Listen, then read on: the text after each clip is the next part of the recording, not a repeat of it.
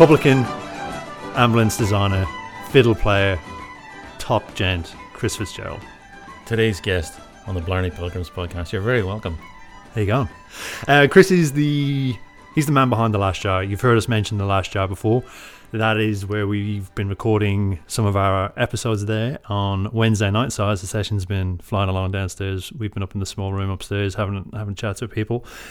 Chris has had sessions in the Corkman previous to this and has done so much for the scene over the last probably 30 years. He is one of the backbones within the Melbourne Victoria scene. Yeah. And the session that he has helped curate with Paddy Fitzgerald on a Wednesday night is one of the I don't know how to describe it. Anything can happen. It's really, there is an energy. It can be feverish. Yeah, it's cracking. So but not anything goes, but it just feels like anything could happen. There's a giddiness to it, which I just love. I totally love it. And you can, it's a Wednesday night. I mean, where else do you get giddy on a Wednesday night?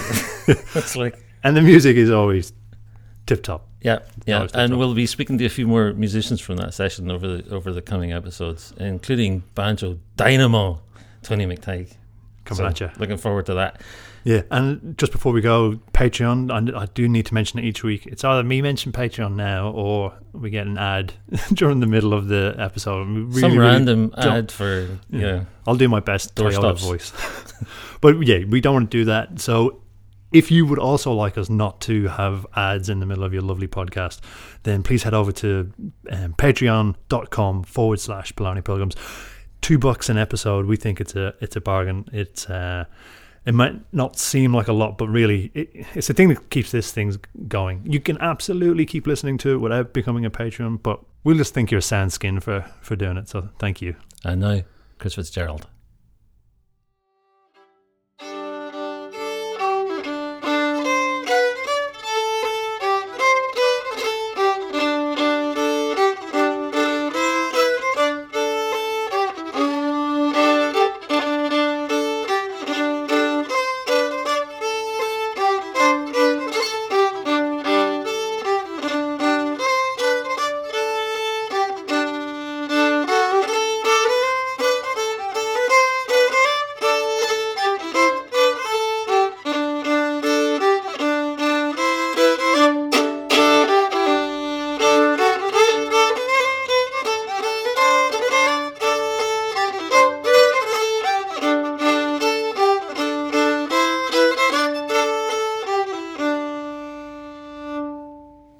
So what is that tune? I think it's called Yule Harbour. Right. Do you know where that is? No. Youghal, I think. Oh, Yule. Oh, yeah, that's Yule, okay. Yeah, it's in Cork. Well, that's Cork, 40 years of mispronunciation, correct? Right. So that's good. So I just got it out of a book. That's the first tune I ever learnt as an Irish tune, or what I thought was an Irish tune, out of the fiddle. Right. On the fiddle. Yeah. There's the song Johnny Jump Up. Yep. Yeah, the first line of that, second line of that. Yule. Okay. Yeah. Well, that connects a few dots. Yeah. So where did you come across that? How did you first connect with Irish music? I grew up in the bush, so my parents are from outback New South Wales, and Dad was a teacher in rural Victoria. So we grew up in sort of remote-ish areas. I think I lived in a town once. And I think by the time I was 21, we'd lived in about 8 or 9 different places, so we moved around a lot. Mm-hmm. And when I left home, which the last time was around Shepparton, came to Melbourne, and it was in that early phase of just the bush band and sort of Irish music creating presence in Melbourne. So you had bands, particularly after about second or third year of uni. There was bands like Moving Cloud with Dan Burke and the Kiwi band? Davey Kidd was a Kiwi player. Right. Dan's still around. Dan's a sort of a fixture in Melbourne. Hugh McDonald. And so often you had 3 fiddles. Right. And there was just, Melbourne's always had great fiddle players. You had Louis McManus, Tony O'Neill, who was banjo and migrated to anything with a string on it. So it was very inspiring, and was sort of the heyday of the Bushwhackers and the Cobbers, which I didn't see a lot of, but that whole genre of music had its peak in that, which is really the late 70s, early 80s. Right. So you weren't playing as a kid, or no. I had 4 siblings, so I was the 4th of 5 kids, and 2 older sisters, an older brother and a younger sister, and they all had piano lessons, but I didn't, because I didn't see the point. So what age were you when you first picked up the fiddle then? About 20. Yeah. Right, okay. Yeah, so I liked the music, and the grandfather of a schoolmate of mine, he was a local violinist, played at the country dances, and he lent me a violin. Very generous of him, and he had a great ear. And I bought a book, an old-timey fiddle book. It was one of those books that had that sort of flat plastic record, a square record, and you played at 45. Yeah. And the great thing about that is that it showed you the finger positions relative to the notes. Yeah. Because, how else do you work that out? And so I just copied that, and then I taught myself to read music. And then I was just wild for it. Once I could get that tune out, I thought, well, there's no stopping me now. But what was the drive to go after it in the first place? I know someone gave you the fiddle, but had you got an inclination to chase it anywhere? Well, I did. That's why I got the fiddle. I saw this music, and when you see 2 and 3 fiddles on stage, it's chilling up the spine, and audiences having a great time, and it just captivated me, and I can't explain why. I mean, we grew up on Dad's old 78s, Bing Crosby and all that sort of war era music, or pre and post war, and then just AC/DC, whatever the rock and roll was in the 70s. But how much were you getting too? Because being rural New South Wales, and you said you weren't even in towns, so no. Well, in terms of traditional music, not much. Yeah. But we had to drive, because we went back to those to home, and there was a period in the 70s where our grandparents passed away, and we had a few cousins that were hit by trucks, basically. So we sort of went back over a few years. So there was always singing in the car. So there was always music around. Mum and Dad liked music, but there was nothing formal. Yeah. There was something about the Irish music when I heard it in Melbourne that it just captivated me, and I can't explain that. I did my genealogy recently, and even a fifth generation Australian, I'm still 91% Irish. So, right. So I don't know if there's something in the genes and the bones, but when I heard it, I just wanted to have part of that. So I just started playing, taught myself some tunes.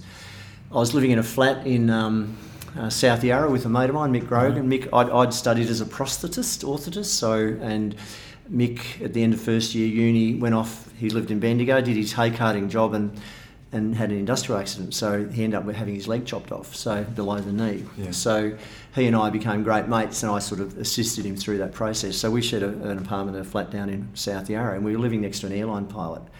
And I was learning the fiddle. I was going to ask you that. How was that? Because learning a guitar there's a fret. Yeah. You put your finger there, right? Yeah. This is a lot more approximate when you're starting, right? Yeah, correct. So you slide a lot. So you try and find the note. And I would put clothing pegs on the bridge, and that will really mute it down. Yeah. So you could actually buy a mute, but it wasn't enough. So I'd be practicing at 8:30 at night, and then the police would arrive. The neighbours. You're kidding? They actually called the police? Yeah, quite often. It was a bit of a regular. I mean, that's really understandable. Well, I can understand the guy, but I had a burning desire, and I wasn't at 3 a.m. It was at reasonable times. He just had unusual time clock because of his shifts, and the police were always embarrassed. Really harmless person. Buying away on the fiddle. So then, how is there a moment when you're starting to learn this that you kind of go, I can actually probably pull this off? Well, that was the tune, because the Yule Harbour tune, it involves a C on the A string, and so being able to do that and it vaguely sounding like the tune, I thought, I'm hearing what I'd like to hear, and it sounds like a tune to me, and I can repeat it. I'm not making a mistake and mucking it up every sort of couple of bars. Yeah. So then, were there? You mean you were watching these bands and stuff? Were there sessions and stuff around? Yeah, Melbourne, there were. Or? There was. Yes, they were, but they weren't very accessible. So. Mainly because I wasn't a good player and I didn't have a repertoire. So you go to the Dan O'Connell. The Dan was sort of the centre of the universe for Irish music at that time. And where is that? The Dan O'Connell, which is in Princes Street, right. Near Nicholson Street in Carlton. And they had a large room next door, which people would do various gigs. So on a Saturday afternoon, you'd have Louis Senior and Louis Junior, and even Steve Cooney went. Steve was in Melbourne at that time. You know, all those sort of, you know, Simon Melia, who passed away a few years later. Who was Steve Cooney?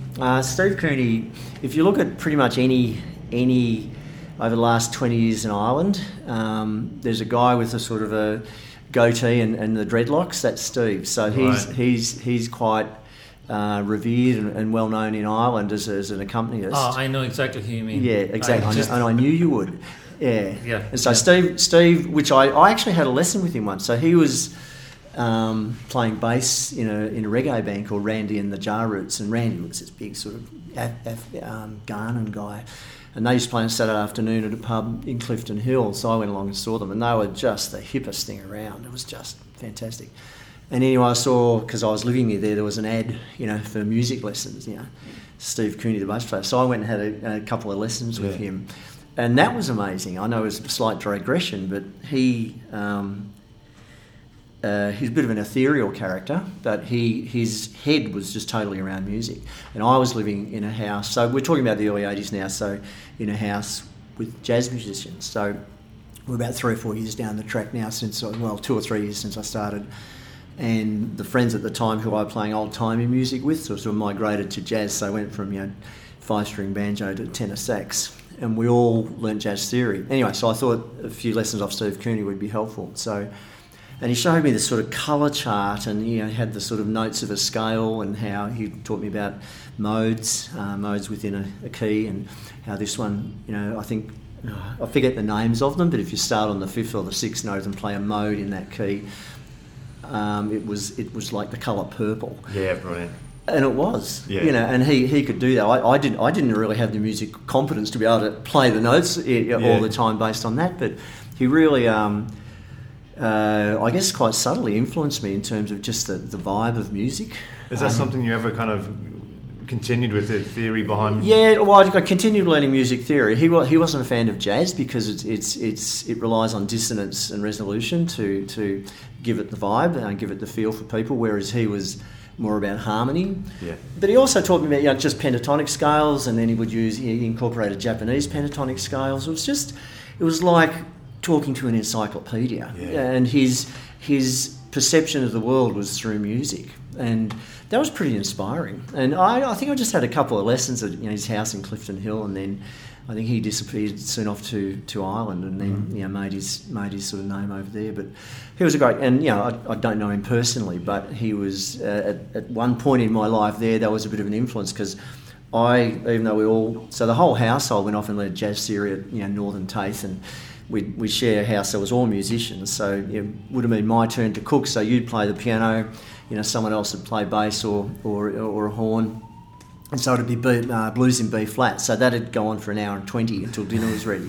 And then the next night it's your turn to cook, and then it was blues in E flat, or we'd play a lot of the old jazz standards. And it was a very fertile time. There was a few guys living doors up playing R&B. So there was a band called the Swinging Sidewalks, and those guys would come down, and we'd go busking with those. It was very fertile. And there was also a Greek restaurant, a guy called Chris Farkos, who played Santuri, I think, and like a hammer dulcimer, and you know, it's like a Greek. Yeah, it's a percussive stringed instrument, and he was a phenomenal player, and all the touring Greek musicians would you know visit him at 3 a.m. So we'd all get back from our gigs, and you know it's all happening up the road in High Street or you know, in Northcote. Yeah.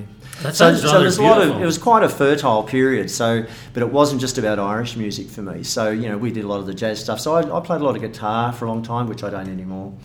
And but I always kept the fiddle going, and they all said, you know, leave it behind. But there was something I didn't want to leave it behind. Yeah.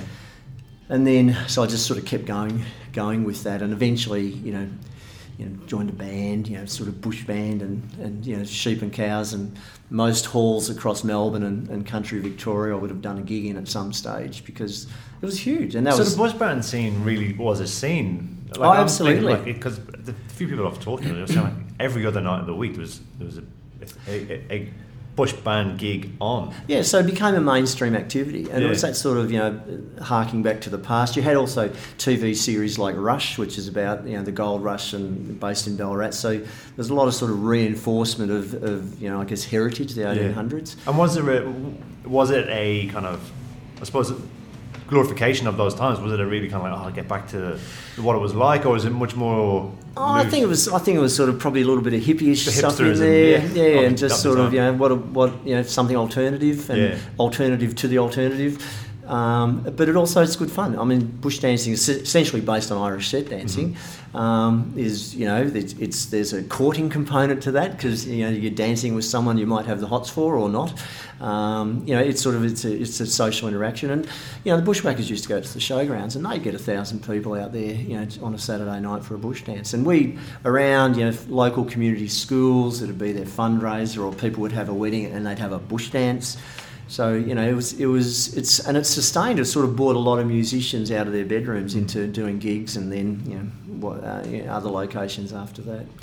Do you have a tune from that era that has a kind of I guess kind of quality? Well, I guess the first again with a basic repertoire. So at that time, because I'm a naturally shy person, so I grew up in the bush, and I knew 5 people when I was growing up. That's 6, my family. And because we moved on every few years, I didn't have which is not a problem. It made us quite resilient. But I've always, in my professional work as an ergonomist and prosthetist, I've always presented, and I do a lot of public speaking, and I've done a lot of ambulance work around the world. And the same with my music. So I forced myself to get up on stage and play. So at the Malden Folk Festival, in probably the first or second one, I got up on the back of a truck and played the Rakes of Kildare. And I'm not even sure how that goes, but so forgive any errors in anticipation.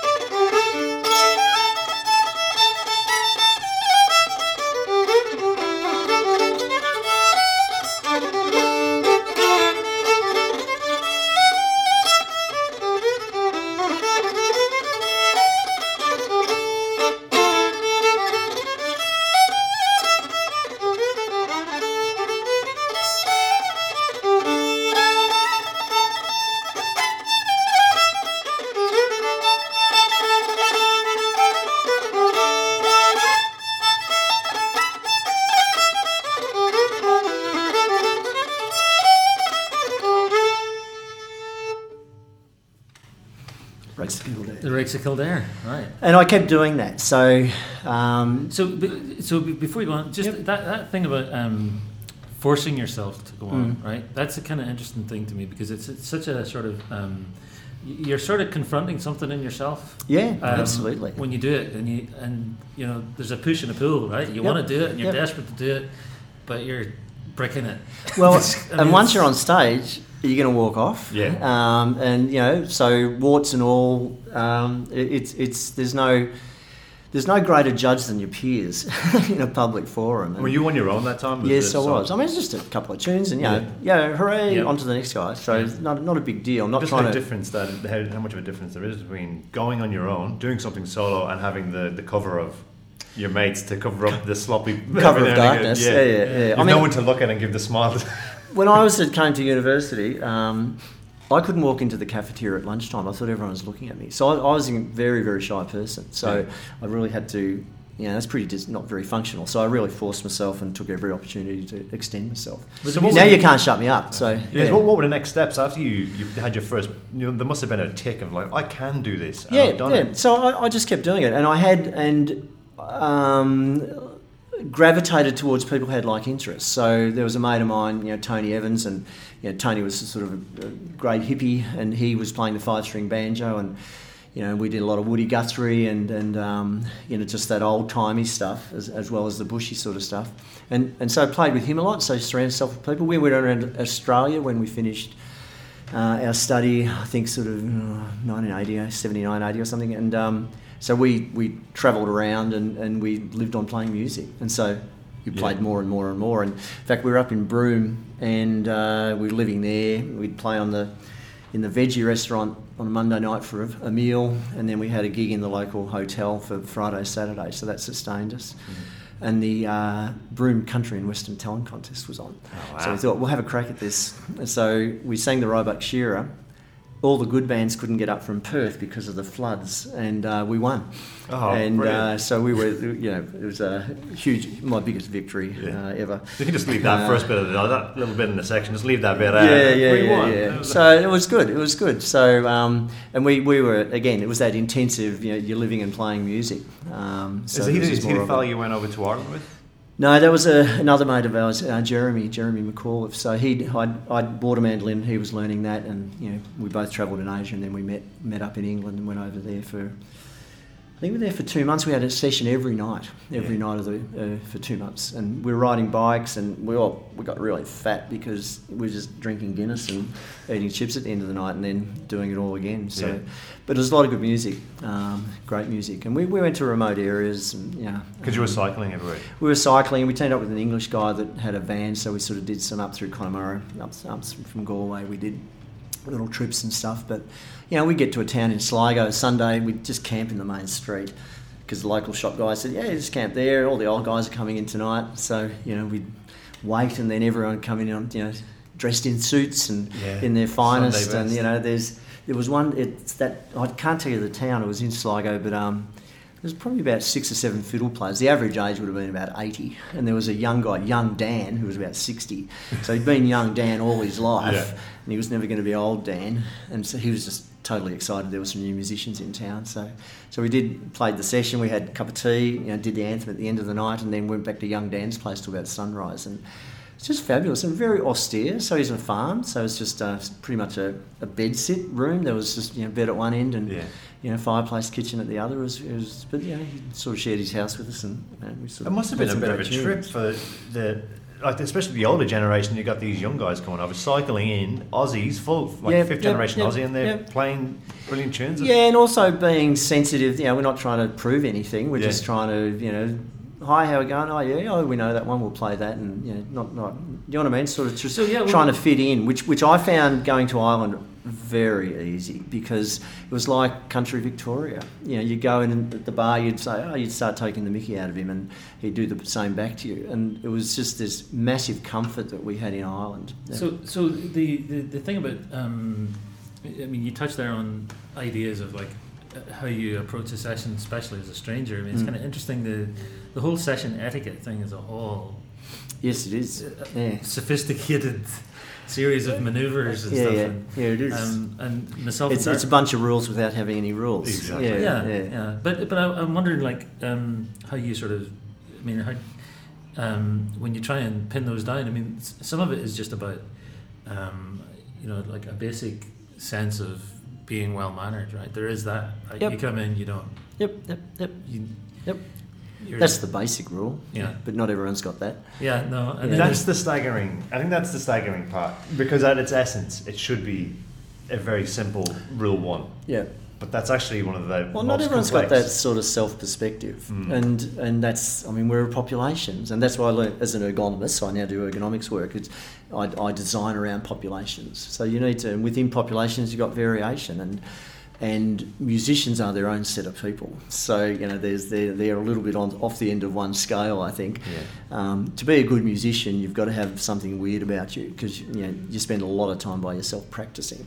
Uh-huh. So I know a lot of musicians. I don't have a lot of close friends as musicians, but I like a lot of the players. But there's something about successful musicians that is not completely within the normal sort of spread. But look, even regarding sessions, so earlier on there was various session opportunities, and you just got to know players, and you sort of mixed at your level, and then eventually you'd sort of make your way through. So it was sort of bootstrapping. There wasn't sort of an easy pathway. Yeah.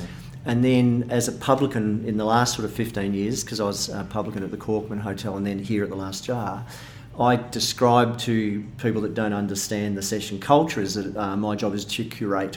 I sort of curate the session. So I make sure that there's a minimum quality or calibre of music, and then if I need to, I'll manage exactly the etiquette within the session, which I don't enjoy doing. But sometimes there's been incidences where someone gets a bit abusive. right, out you go. Yeah, I'm going to have to bar you. You can't say that sort of thing. But I drink here a lot. Yeah, I know you do, and we love your custom, but you can't break those rules. And even sometimes I'll encourage people to, there's a few very good players that'll just get the notes on their phone and they'll look down, and I'll give them feedback saying, look, it's great you can do that, but it's really not the sort of what the session's about.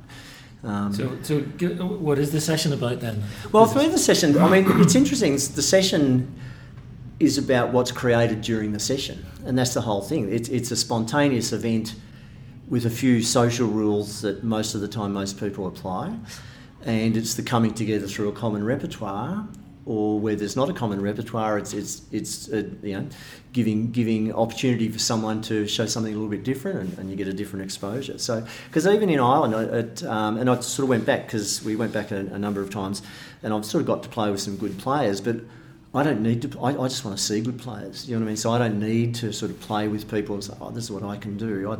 It's just not part of my makeup. So whereas a lot of people want to do that, it's just, for me, it's just hearing good music, and I could listen equally as much as play. The sense of this is a very welcoming session, it is. Actually, Yep. I was just very interested to. I've completely lost my train of thought here. That's I was actually trying to get to something about the intangible thing about a session, Yep. And you summed that up really well. About it's about what happens in there, in that space, in that moment. And there's certain Wednesday nights that I would come in here, and the streets are fairly quiet. It didn't seem like much. You come in and the place is like. Yeah, it can be jumping, and also within a night. So the session this week, so Paddy comes every second week. Paddy Fitz, and so this is his off week. So, and I didn't get into about sort of 6, and, it's sort of bubbling along, and then you get the people that arrive there at 4 or 4:30, heading off at about 7, and then it sort of had a bit of a dip, and then quite a few of the singers from around town had been out on the Terps after, they're getting together after their St. Pat's gig. Yeah. So, you had Kieran Boyle, Pat McKernan, Marty Kelly all came in. So here's a guitar, boys, and away you go. And that sort of happened from about 10:30 onwards. Right. So and also we give people some platters of food at 9, and so often that's half an hour and people just catch up. It's very, very social, and it's very welcoming. And Paddy Fitzgerald, because Paddy's been involved in both the Corcoran and here for such a long time, Paddy's really set that as the benchmark in terms of how we've sort of facilitated and managed, and everyone's encouraged to sing if they've got a song, and these days with Google and a phone, everyone's a singer or can be a singer, and it's just fabulous. So when did it start? Sorry, no, I just wanted to ask you. I just wanted to ask you a wee bit more about that. Yep. The thing about the phone. That's where I was kind of meaning to go. Yep. Like, what's lost when that's happening? Oh, well, I think it's not a complete loss. So it's a transaction. And the loss is, okay, well, it's not completely consistent with the tradition of I bothered to learn a song, to a standard that I'm happy to sing it in public. So there's a little bit of a loss on that side, but there's a gain on the side of your participation of people that otherwise would not participate. And that just expands the whole realm. It gives them an opportunity, as I talked about myself. And, okay, well, I did it this time. Maybe I will go and learn that song. Or maybe there's another song that that worked. What am I going to do next? And it doesn't necessarily occur that way, but I always sort of see it as a sort of a balance. There is and something it's contributing. It's people that are contributing that otherwise would not, or may not. Yeah. There is something.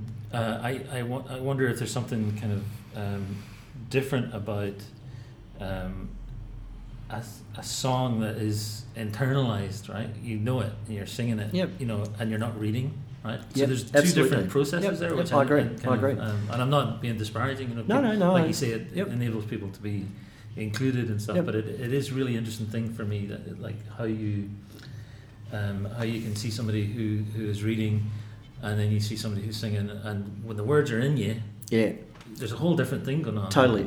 I agree, but there's still a social interaction with the latter. So it's pretty rounding the edges off that. Like as you're saying, like people are participating and. If that's the barrier to entry, and all of a sudden you've got that little, oh well, the 2 lines I always stuff up on, that's all really I'm going for. Then to know that you can do that, that's fantastic. And how many more players and singers do you get just for them? Yeah. Look, I agree. That's what I'm saying. It's a deficit and an asset. So I sort of see both, but I'm not going to emphasise the other, because for me it's about participation. Yeah. And the sessions really, there's a very strong sense of community with the sessions. So new players are welcome. You know, people are, and they just keep coming back. And you know, we had a St. Pat's Day just recently, and we had 3 areas of music, and it was just, the vibe was just fantastic. I had staff, because we got a lot of our casual staff and even people that hadn't worked here before, but you know, friends of friends, they're all coming up and thanking us for being involved in the day. I mean, they worked their arse off. Yeah. You know, we started trading at 9 and we finished at about 1. So as in, you know, so many, you know, the next day. So you know, we started playing at 10 in the morning and finished about midnight. So it was a big day, but it was just fabulous. And really that was an extension of the session. Really, so it was about that sort of social connection, social interaction. And for us, as a venue here at the Last Hour, that's really what we're about, is people trying to sort of feel comfortable. So on your own playing, when you come back to Australia after this period in Ireland, where are you going music? I started to join. Yeah, it's a good question. So during that period, after the island summer, so I think by the mid-September, I had a choice, because I wasn't ready to go home, but I didn't have a lot of cash in my pocket because Guinness and chips are expensive, and so rather than pull beers in a London pub for £2 an hour, I decided to go busking. And I'd met some people at Clancy Week, so I went down to Amsterdam and started playing there. So Irish musicians. So I used to busk in the old, the red light area there with the partner of a great musician, and he was off touring. So she and I would play as soon as we had enough for lunch. That was it. Down tools, off for lunch, and then I sort of made my way down through France, and there was I was hitchhiking, but not having great success, and it came to my attention there was a snatched train strike. So I was in Lyon, on the edge of Lyon, so I just jumped on a train and went all the way down to Barcelona, no ticket, got through, and then I sort of busked in Barcelona. So I then found my way to Madrid, and I met a Canadian guy called Graham Hellier. So he was teaching English, and he was living with a German woman who was a flight attendant, and he was teaching English, but he was paid monthly. So often the last 10 days of the month he was skint. So that's when he'd go busking. So he said, well, first few weeks of the month you're good. So he showed me all his good pitches in Madrid, and so I'd go and play 8 hours a day, 7-8 hours a day. Yeah, wow. And my goal was to not repeat tunes, and because I've been in Ireland and I'd sort of been learning, I used to be able to do most of that day without repeating tunes. Incredible. I couldn't do that now. And I'm not sure the quality of sound, but you find a good pitch. So I had this great pitch outside, like the Mayas of Madrid, El Corte Inglés, the English cut, and on the opposite side, so I started about sort of 9. There was a cafe, and because they start late, finish late in Spain. And this was only 10 years after Franco had died, so Spain was really still waking up. So I'd be, scratching away, and then at 10 o'clock the Garda Civil would come. So they were the guys with the funny peak hats on the side, and they'd literally stick a machine gun into my belly, say, off you go. And so everyone in the cafe is going, fists up, and, so they're sort of being appropriately disparaging of them. And then as I'm packing up, a hat full of pesos would come over, and that would sustain me till lunchtime. And you know what I mean? It was just fabulous. And then you meet people on the street. So I then got contacts up in the northwest, and the northwest up in Galicia, it's Celtic, and again it's 10 years post Franco. So I sort of went up there, and I sort of did a little tour, and I did a recording for a university for their play later that year, and it was just fabulous. And they were just hungry for it, and they were looking around for it. So, but it meant I was playing a lot. So I was playing a lot, and then when I came back, I just joined a band called Black Sheep, and we did the sort of combination of the sheep and cows and whatever was contemporary in that genre. And then they played a lot of tunes, so we had about 4 tunes players out of a band of 6, and then just kept sort of progressing through there. But I can play tunes. So busking, so my busking, again, I'm a shy guy, and busking, you're putting yourself out there. So I would put my foot in the door with busking with this tune. So I think it's called Rodney's Glory, but I really haven't played it for a long time. So if I muck it up, I'll just keep going, and then I'd lead into a jig and a reel. So I might do my busking foot in the door thing.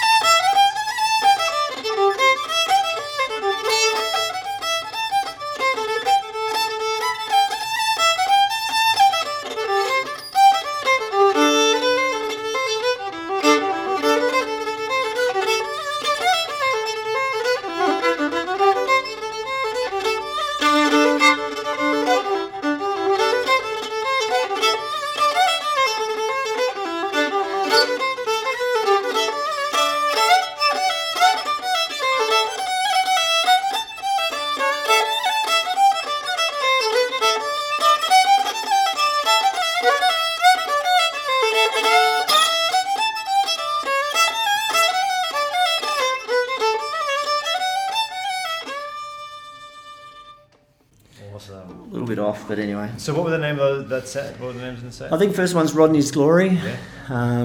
Monk's Jig, and then Bank of Ireland. Obviously finishing with the Bank of Ireland because I'm about to start busking and earning money, but I don't think anyone ever got that joke. So lost. Yeah. So if you could play for 6-8 hours a day busking, where were you getting your repertoire from? Good question. I had a list, and I had recordings, and I still was learning new tunes because we had our little sort of Walkman and stereo mic. So it was oral. It was oral. So really, most predominantly, even though I could read music, but it's a lot quicker. If I can hear it in my head, I can play it. With our jazz theory, so part of our pre-dinner activity was learning pitches. So da da da da. So it could be a tritone. So da da da. So we'd learn ascending and descending intervals. Mm-hmm. That's part of a jazz player's thing. So I think that helped me in my playing later because I ended up being a fill-in player for a lot of singers. So you get a call at 5 o'clock. You're down at the Druin Town Hall, there's a wedding, they need a fiddle player, so you'd show up. And as long as I could see the guitarist's hand, and also, it was common repertoire, so you'd sort of make your way through, as long as they weren't playing in wacky sort of flat keys or too many sharps there. But a lot of the tunes you were getting from other sessions, and you said we were actually recording? Yeah, correct, absolutely. So record a session, I like that. So I tended to only learn tunes that I liked, which put holes in my repertoire, but I wasn't going to waste time with things that I wasn't passionate about. So this is a hard thing to put into words, but I mean, sure, at different times you like different different things, and there's certain shapes and tunes that can pull you at a certain time, right? Yeah. What do you like in a tune now? Like, is it about the playing? Is it about the shape? You're talking about intervals there. I mean, there's so many recurring, very similar intervals in Irish tunes. And then the framework around them are different, right?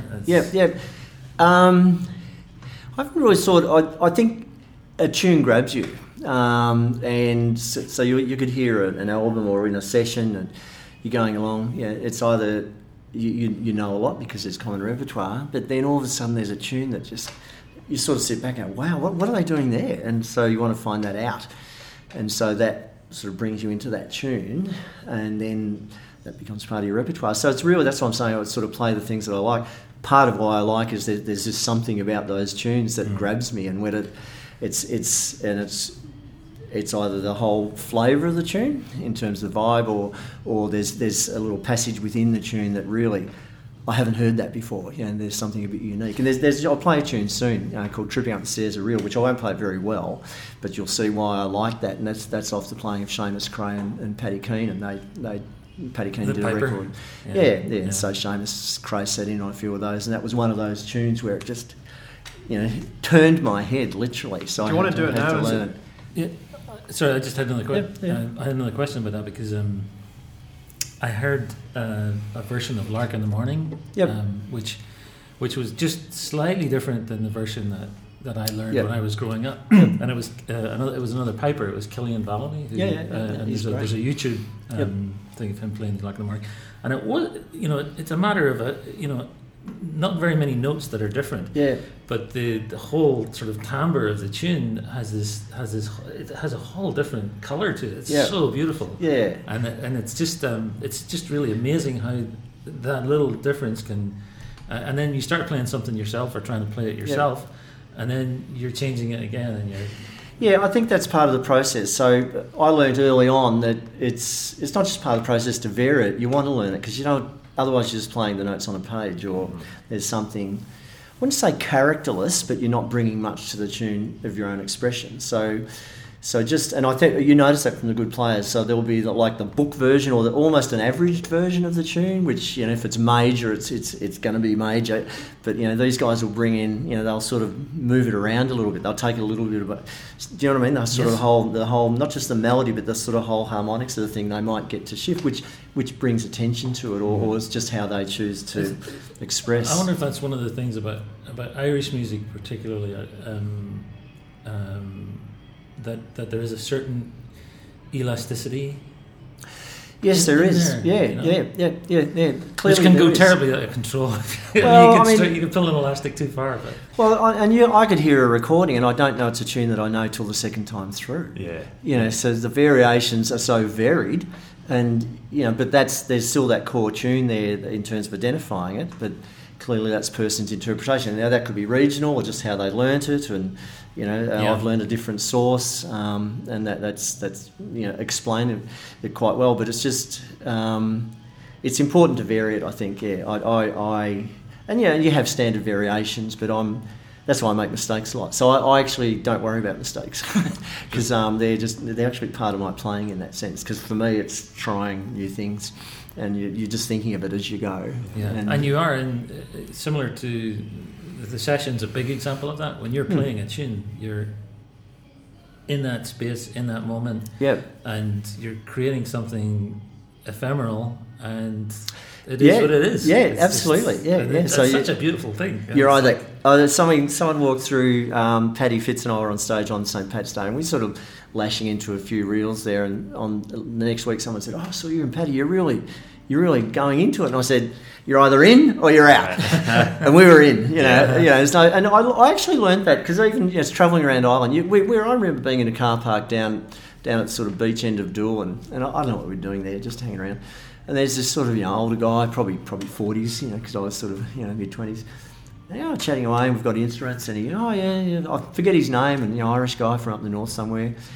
He pulls out a fiddle out of his car, and plays, and then he goes down on my knee, and just really gentle guy chatting away, and then bang, he sort of launches into this set of tunes, just like a ballistic missile, and he just tore it apart. And then at the end of it, "Oh, thanks, fellas, really nice to meet you." And you know what I mean. And I found that with a lot of the players, because there's a lot of confidence, and they don't half do it.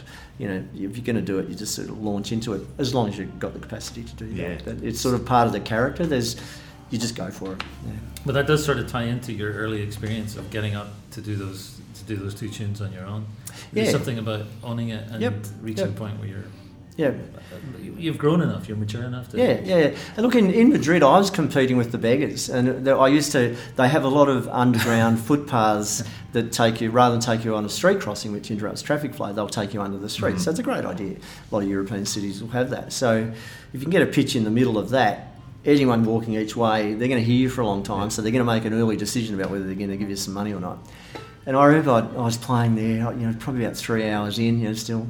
The beggar who was sitting on the steps on the way up just came up in front of me, put his hands on his ears and went, "Ah!" and then ran away to the other side. I said, well, that's one less competitor, isn't it? But very funny. So, clearly it just was mumbo-jumbo to him. It's like any genre of music. You're just playing the same notes. 3 hours of it. Yeah, correct. It's torture. My kids do that, actually.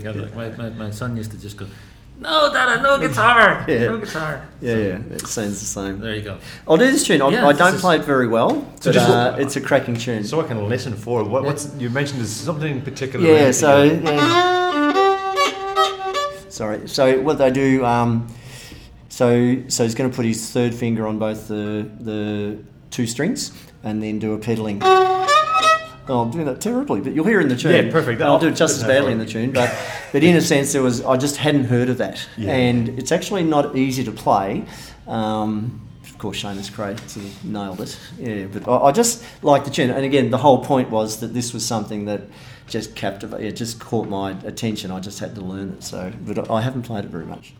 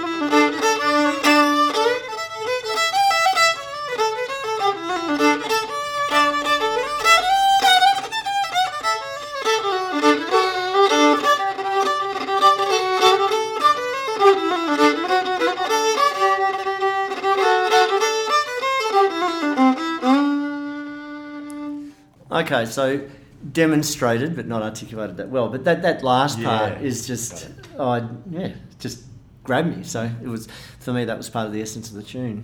Yeah, it's really interesting hearing. You don't often hear a fiddle on its own like this, right? And just for those listening, I'm wearing no clothes at the moment. I'm completely naked. It's been eye contact the entire time. I'm glad you guys are dressed. But one thing that you get from listening just like this with just a fiddle is the physicality of the instrument, right? I mean, there's there's physics going on there. Yeah, there's it's a wrestling match. Friction, and pulling and pushing, and it's wrestling really, match is a nice way of putting it. Yeah, and it's really I learned. So initially, when you're first playing the fiddle, it's around the tuning and being in tune, but really later on, it's all about the bowing. It's all about the bowing. And so myself, because I played for dancers so often, and I'm probably not able to demonstrate here, but if I'm clicking along to tunes, I'm on the second and fourth beat. So I'm always on the back beat. And even if I clap along to jigs, I'm on beats 3 and 6, and it's just my natural rhythm. And so I wondered there because I was watching your foot when you were playing that reel, and my foot was going on a different. And I thought, Yeah, so I didn't even know that, but I'm glad that demonstrated itself. But that's just and that comes through your playing. So you're going to have this little.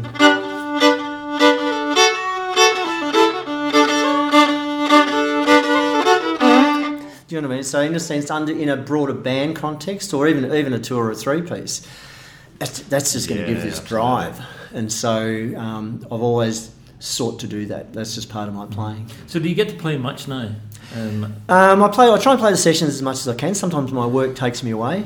So I probably get to probably 3 sessions out of 4 here, and then I do the annual gig. It's the old joke: got to have a venue to get a gig, and so we do the St. Pat's thing, and we did that at the Corcoran for years. And then occasionally for the Irish community. So for the National Day this Sunday, I can't do it this year. I've got another commitment, but I normally play down there with Greg Wright and Paddy Fitz and Michael Gribben, Mick Gribben. And Mick and I will occasionally do stuff. So we're asked to do something by one of the punters who comes to the session. He's a member of the Lions Club down at Brighton. So for Christmas, they asked if we just sit in the street and play some music. It's just part of their thing, and we were happily did that. So we did, which was hilarious. So playing with Mick Gribben is a great experience. He's a very funny man. He's a player, and he sings. Yeah, so Mick often he'll often come in. Yeah, he often comes in sort of after 9 at the session, and he's got a great repertoire, and he's a good guy to do gigs with. So occasionally I'll do those sort of things, but I don't. I'm not on anyone's radar anymore if they want a fiddle player, and I think that whole scene is completely different now. So I used to do 4 nights a week. I used to work full time, renovate a house, and still do 4 nights a week for quite a while.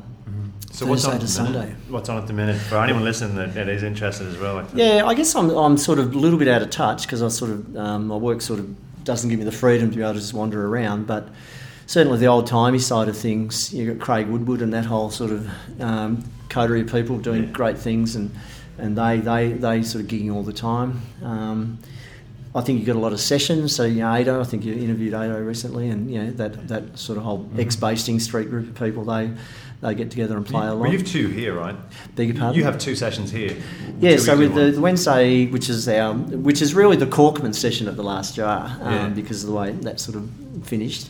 And the Sunday we started a session because there was a group of younger players looking for a venue. So Sarah Wade and Emma and Cam, who are now in Ireland but due back soon. So there's that sort of part of that scene, and they hadn't been able to secure a venue, or so they requested. I said, no, knock yourself out. Right. So we started that, and my nephew was doing some social media for us, and so he built it as the younger person session, which. Really, I normally what's the cutoff? I wouldn't. Yeah, 14. So I wouldn't be as overt as that, but it wasn't a bad thing in the sense that it gave that identity. And so more recently, almost for the last year, I organised someone to lead the session, but deliberately first hour and a half is for the less experienced players. so that they've got a chance of doing what I didn't get to do, of getting an avenue for them to play. It's such an important thing, and it's such a, we've spoken about it many times, that the balancing act between having a good session of quality music and having an avenue for new people to come in and feel welcome to absolutely, because you need to mess up, you need to make a mistake. You can't. Yeah, you've got to keep encouraging the next generations of musicians, which in Irish music could be people in their 60s. There's quite a few players here that have only started in retirement. And they're great. They've got all this time, so they're playing a lot. And no excuse. So it's not just age related, but and so that's why I'm saying that in terms of being the responsible for a venue, that we deliberately try and curate a scenario that is not just giving a benefit to us, trying to get punters in to eat and drink while there's music. It's really trying to support the scene. And we did a gig recently down in our dining room where Johnny Cardy and Maggie Cardy and Chris Norman and Rennie from New Zealand, essentially as two pieces, did a 4-piece sort of gig, and that worked really well. And they enjoyed the gig, and we're hoping to go more into that. So I've been talking to some of the others around town that there's not many venues where you can get 40 to 60 people. It's either house party, house concert, maybe 20 or 30, or the bigger venues which they're empty if they don't have 100 120 people. So the best way to follow you, Facebook, Instagram, which is the last. Didn't do it just to advertise, but certainly the last jar. But Facebook, Instagram. So just look up last jar. Any details we'll put it in the show notes. No problem. So and look with the Wednesdays and look the Sunday nights. Everyone's welcome. Mm-hmm. We put the Sunday night in a different location, so we wanted a different vibe. We didn't want to recreate the Wednesday quite deliberately. It sort of goes up and down, but normally there's at least sort of 6, 8, 10. Sometimes you get 15 or so, and it just varies like anything. What we do is make sure something happens consistently. So that's the problem. Part of the problem is it every second Thursday? Is it every third Thursday? No, it's got to be every week. If you miss it once, then you're just not inclined Correct, to go back. So you need that predictability that it's Wednesday night, it's Sunday night. I know I can expect something. So, but it's good, and it's. I mean, Irish music's a global music, so I've had the benefit of travelling a lot with my work, and I remember going to San Diego once. I was there for a week, and first thing I do is find out where I used to travel with the fiddle.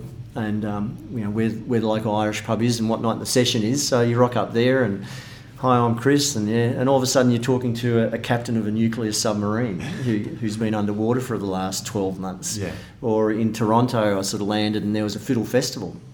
So they were sort of bringing people from all over the country, in the heart of Toronto. And so you get to meet, there's a Quebecois band there, and before you know it, you're at 4 a.m, you're at a party playing Quebec tunes, which are fantastic because they play them 7 or 8 times, and by about third or fourth time you've probably got most of the tunes. So I do actually, I'm really intrigued by what happens to a tune when you play it like much longer than is customary in an Irish session, which is like twice round or 3 times round.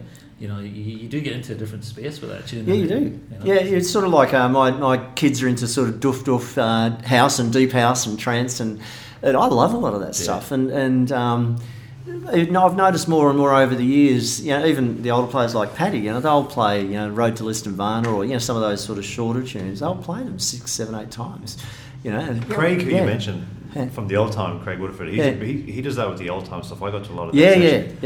And I'm like 10, 15 minutes in, and these freight trains, and particularly when it's at a festival or something, you've got 30 odd players, and it's got its rocky bit at the start, and then that moment when it's just all sinks in, it's just transcendental. And it's got a momentum, and who's going to break that momentum? Do you want to be the guy that sort of mucks that up? So, and look, the Irish, the reason they don't do it is it's not normal. So, but I've noticed more and more people, like this week we played a tune probably 7 or 8 times, and it's great. People firing up, and then is this the last time? And that's okay. People on edge. So it's good. It's good.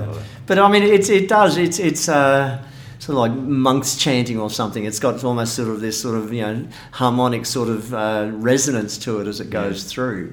Because particularly you tend to do it with the driving tunes. You're not going to do it with something that is a little bit insipid. Yeah, but anyway.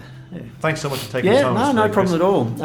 As I said, I will get any links and anything for people to be able to find out when the sessions are on, so they can actually come down. Yeah, no, great. Take it, eh? And I always encourage people to play. I mean, this has been a big part of my life, and even though I've mostly worked the last 20 years, this has been there. It's always just like riding a bike as part of what you do.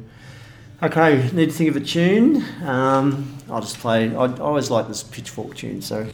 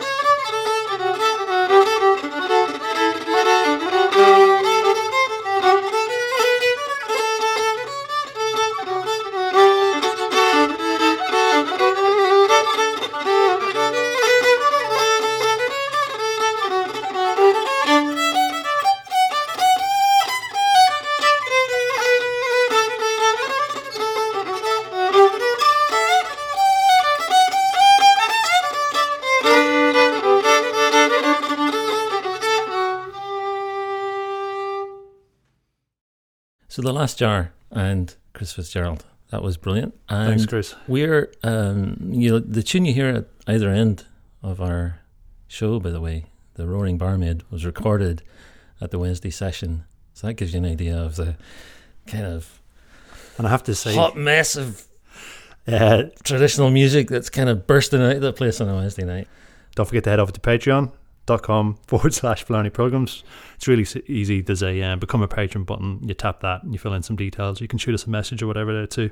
It's also where you'll find Dom's weekly blog as well. His post that takes you off on all wonderful little what would you call them? Little rabbit holes that you can just keep on going down. It's a fantastic way. If you've got a few hours, you just want to click. It's a daydream. It's a daydream. It's a kind of daydream. Anyway, patreon.com/Blarney Programs. Okay, cool. Well, listen, thanks very much again to Chris Fitzgerald. Thanks, Chris. And all right, good luck. Nice one. Hi, my name is Rosa. Please become a subscriber to the podcast. Thank you.